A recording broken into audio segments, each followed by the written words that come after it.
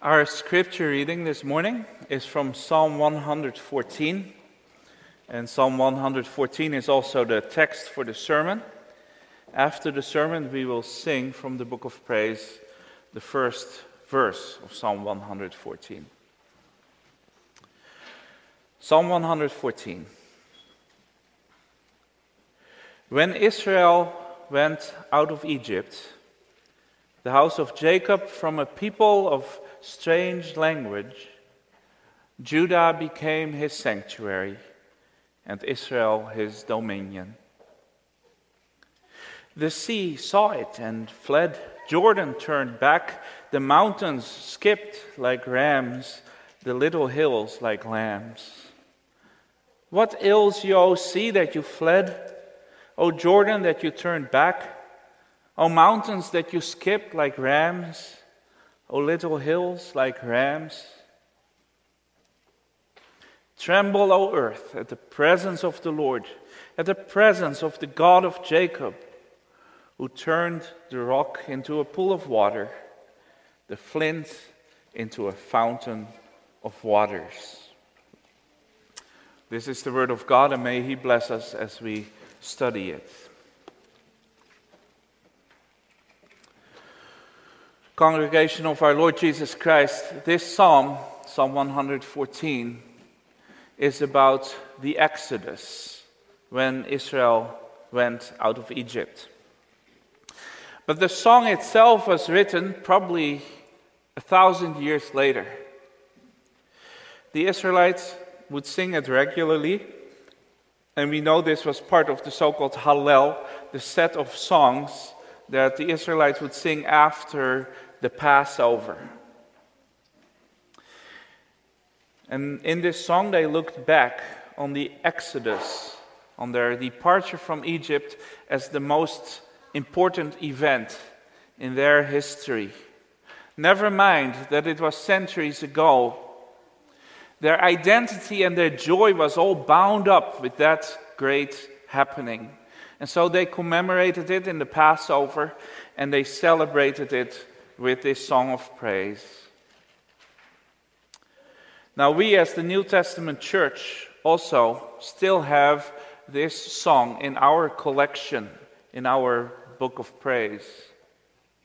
We too have a great salvation to celebrate. In a way, we are part of that old Israelite community. And so we too can look back on the Exodus. But also, and especially as the Church of Christ, we have much more yet to commemorate and to celebrate. And so let us look into this along the lines of Psalm 114 under the following theme: God's mighty work of salvation. God's mighty work of salvation.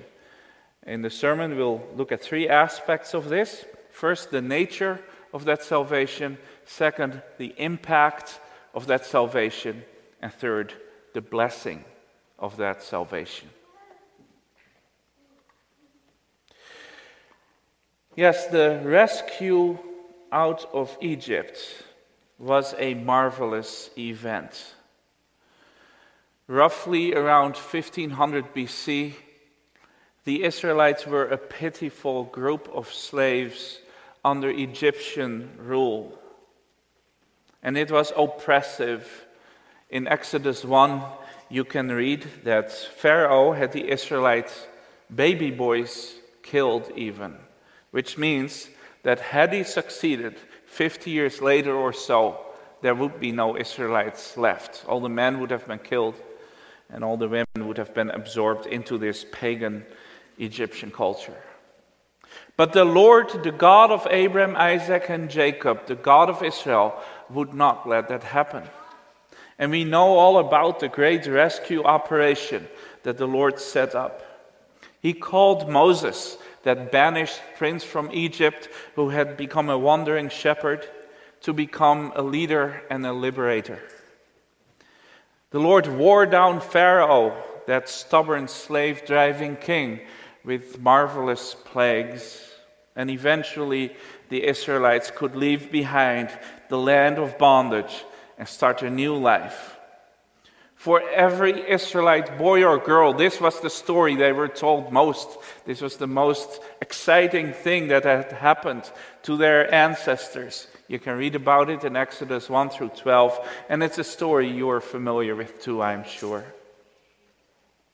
And now when this happened, says Psalm 114, when Israel went out of Egypt and the house of Jacob from a people of strange language, this nation of slaves became the nation of God. And the psalm says it this way in verse 2. Judah became his sanctuary and Israel his dominion. Judah became a sanctuary, Israel his dominion. Now, in this phrase, Judah and Israel are not in contrast with each other. In the time that this psalm was written, Judah and Israel stood for the two parts of the nation of God. The northern part Israel, the southern part Judah. And so together, these two names simply mean all the Israelites, the whole nation. When God led them out of Egypt, He made this group of slaves into His sanctuary and into His dominion. So, first of all, sanctuary. What does that mean? What is a sanctuary, boys and girls? Sometimes we call a room like this a sanctuary, right? Sanctuary means holy place. The people who left Egypt behind were to be a holy dwelling place for the Lord.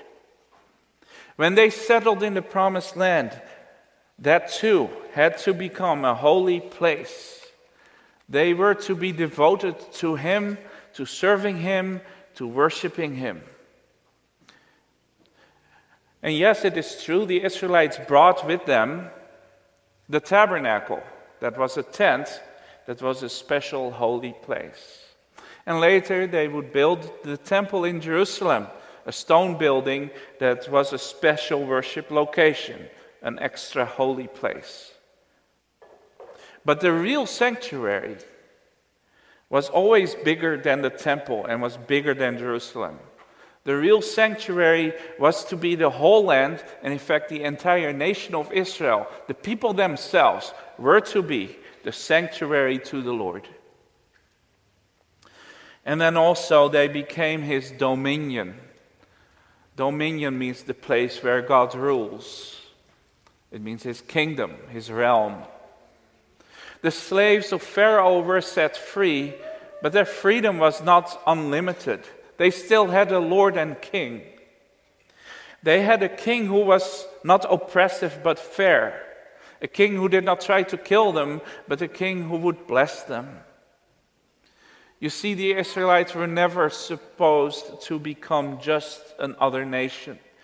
They were supposed to be God's nation, the people of the Lord. Their life was to reflect His peaceful rule, and their attitudes would reflect His justice and His righteousness. So the Exodus, when God brought Israel out of Egypt, had a very clear purpose. The Lord made for Himself a nation to show His holiness and His justice. Holiness, sanctuary. Justice, dominion. So that the whole world could see very concretely and practically in these descendants of Jacob, this is what the Lord is like. We know the Lord because we know His people. And in their lives and in their society, we see what true worship means, what holiness really is.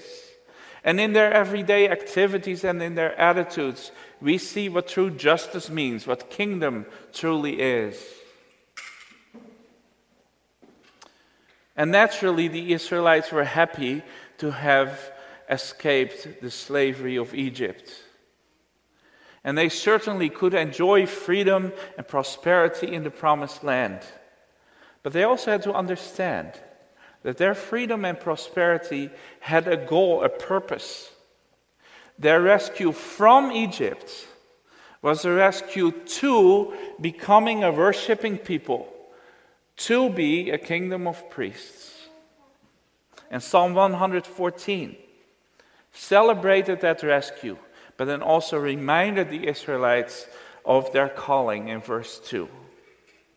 Yes, you were set free from Egypt, and that means you have to be sanctuary and dominion to the Lord. That is your calling in your life. Now, as Christians, we also look back in history and we see an even greater rescue. We see the fulfillment of this Exodus. We understand that this deliverance from Egypt and that the whole promised land and everything in it was a picture of something greater that happened 2,000 years ago. We can look back on deliverance not just from physical, political slavery, but from the spiritual bondage of sin. We have a rescue not just from a nasty Pharaoh, but from the devil and his rule. And Jesus Christ, the new Moses, went ahead of us. He conquered the old slave driver. He dethroned sin. He decapacitated death itself. Like the Israelites, we follow Jesus out of the land of bondage. We are redeemed by the blood of the Lamb, set free from the compulsion of evil. But let us not forget, we are not only rescued from something, but also to something. The exodus out of sin and misery is also the beginning of a new identity we have in Jesus Christ. When Jesus led the people out of misery, he made the church his sanctuary. He made the believers his dominion. As we celebrate what we no longer are, mindless slaves to sin, we are also reminded of what we are now, today, and what we are to become even more, priests and servants to our God. You are God's sanctuary. You are God's dominion. Now, Israel's exodus happened with many miraculous signs. The land of Egypt was shaken up until the Israelites were free to go. The Red Sea and the wilderness and the Jordan River, they certainly knew it when God's people passed through. God's rescue mission was not quiet at all. It had a deep impact on the earth, and everybody could see it happen. It's amazing. You may remember this from the story of Jericho. When the spies get to Jericho and talk to this woman there, to Rahab, she says, "We are all afraid of you guys because 40 years ago, the Lord split the sea." They still remembered, and they were afraid.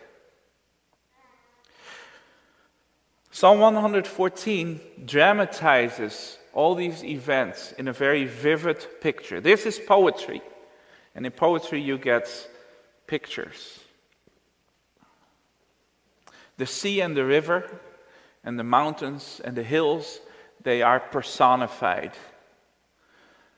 The Red Sea did not just recede, it fled, it ran away in fear.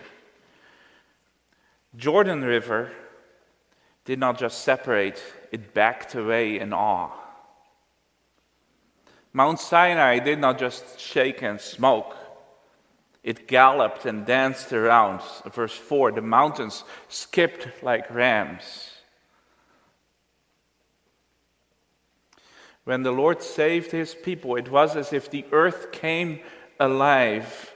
And verses 5 and 6 then repeat this in a poetic repetition and address the parts of the earth as if they were thinking people. And the psalm asks, why? What was wrong with you? Why did you turn around, O sea? Why did your waters pile up, O river? Why did you hop and skip, you mountains and hills? What was it that made you do that? And that's poetic imagery, because normally seas and rivers will not give you an answer when you ask those questions. But it's a very good question. Why is it? What shook up everything? And the answer, you know the answer. It was the Lord. The Lord, master of heaven and earth, great in majesty. He came into action and he did something marvelous. When he blows at the oceans, they must move. When he touches the mountains, they must shake.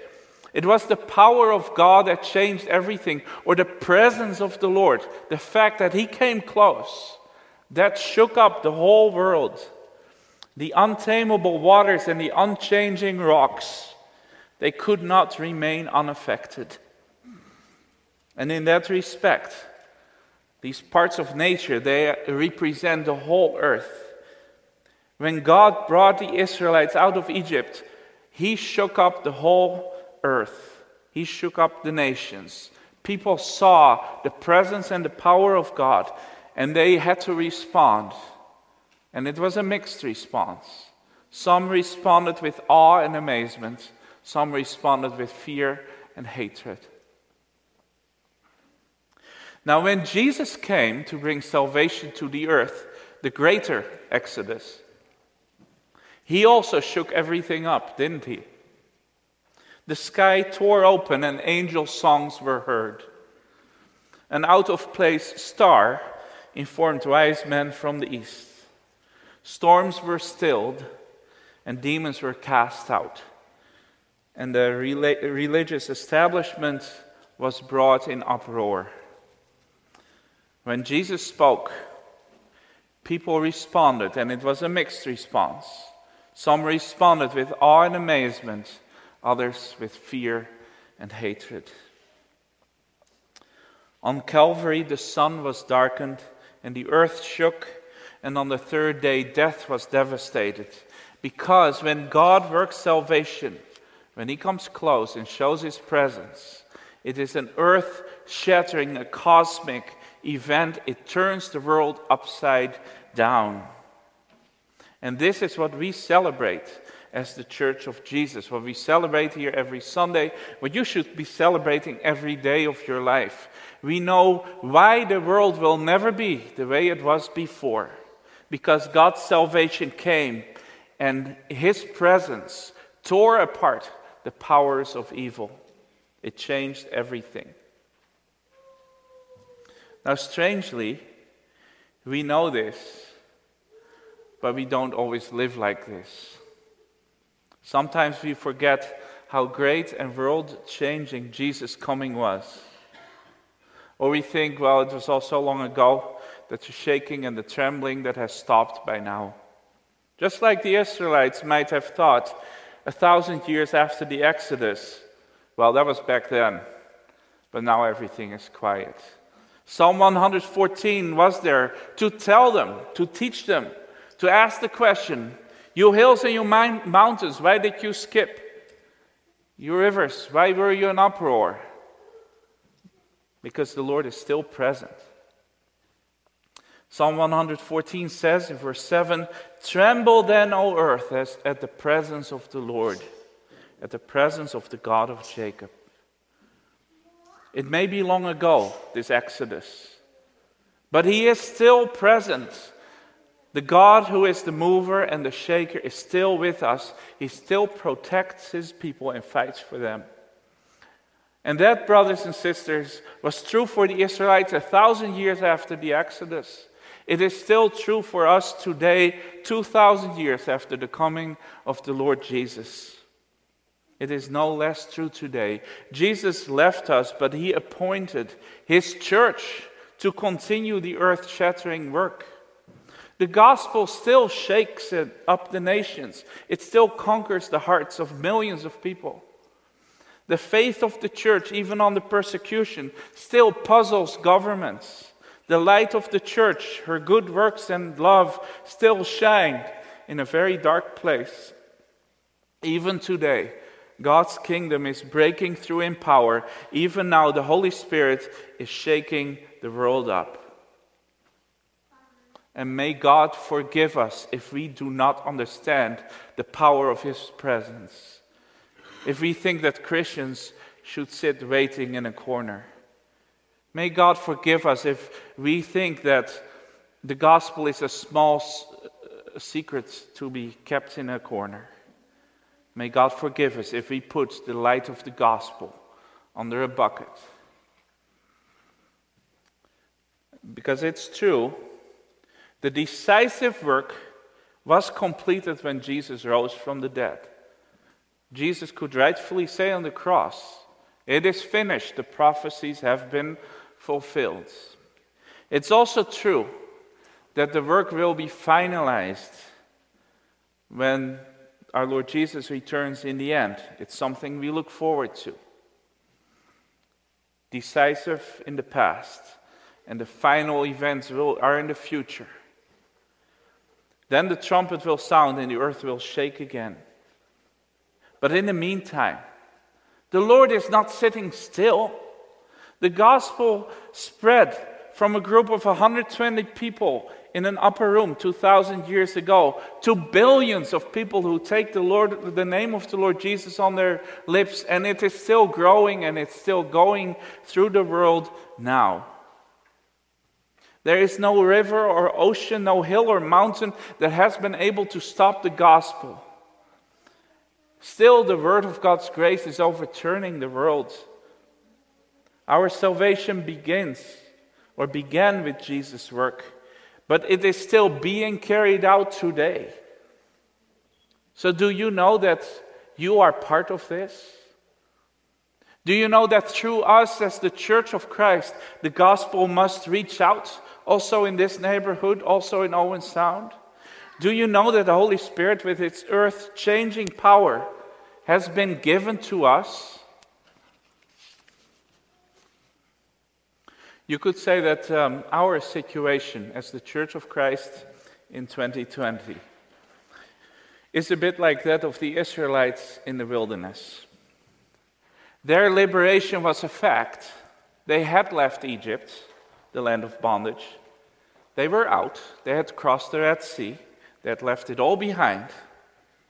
They had seen Pharaoh destroyed by a mighty miracle, and they were on their way to a land of milk and honey, the promised land of great peace and prosperity. But they weren't there yet. They still had to cross the Jordan River. The land was not quite ready for them yet.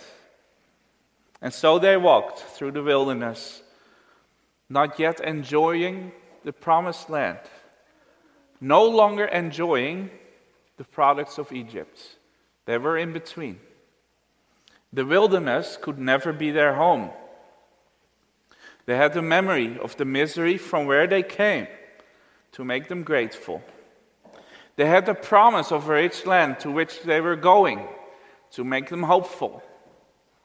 And so they dragged themselves forth through the hot and dry land in between. The wilderness, a place of death. But God was with them. They saw His presence in the pillar of cloud and the pillar of fire. They heard His word through the ministry of Moses. They were called already in the wilderness to be His sanctuary and His dominion. The tabernacle showed it, a colorful tent in a desert landscape. They had the throne room of God with them. They were not there yet, but they had the most important thing with them. God's presence was with them. And when they got really thirsty, when the heat was radiating off the hot stones and the sky was unforgivingly blue, and when their mouths were dry and their feet were sore, the Lord showed His presence again in a miraculous, earth-changing way. The Lord opened the rock to give life-giving water. Even in the wilderness, God proved Himself to be the giver of life. And that is celebrated here in the last verse. The God of Jacob who turned the rock into a pool of water and the flint into a fountain of waters. This was the hope for the Israelites on their way through the wilderness. This was commemorated throughout the centuries, also in Psalm 114. This psalm was written, I said, about 1,000 years after the Exodus. We don't know exactly when, but it may well have been during the exile of God's people. And that was a time in which the Israelites may have felt like they were back in the wilderness, kicked out of the promised land because of their sin, and they did not know where they were going. And they may well have asked themselves, where is our God now? What use is our glorious history? What became of that Exodus? And what hope do we have for the future? The answer that they had, and that they hold on to, also when they sang their psalms, was, but God is still there. He is still the same. He can still make water come out of the rock. He still can turn the desert into streams of water. You just wait, and He will do it. Because He promised, and He is faithful. And this, brothers and sisters, is also our hope today. We are on our way, saved in principle, but not saved completely yet.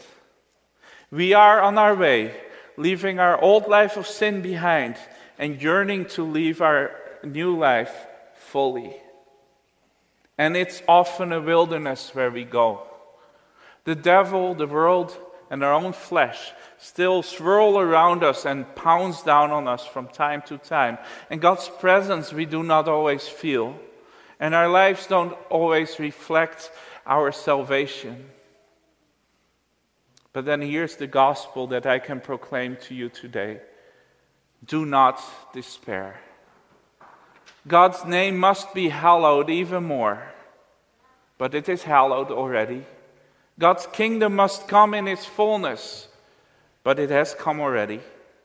God's will must be brought to completion. But it is already being done.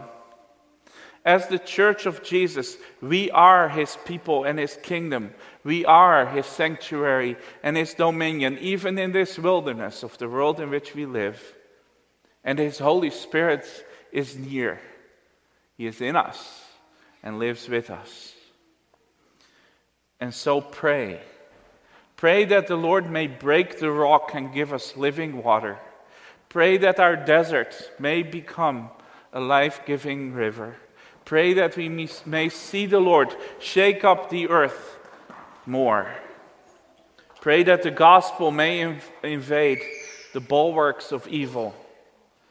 Pray that spiritually dead people may come to life. Pray for the completion of our salvation. And when the earth and the heavens will be shaken once more, as the Lord has promised, when they are united together finally, then we will have reached the promised land. Amen.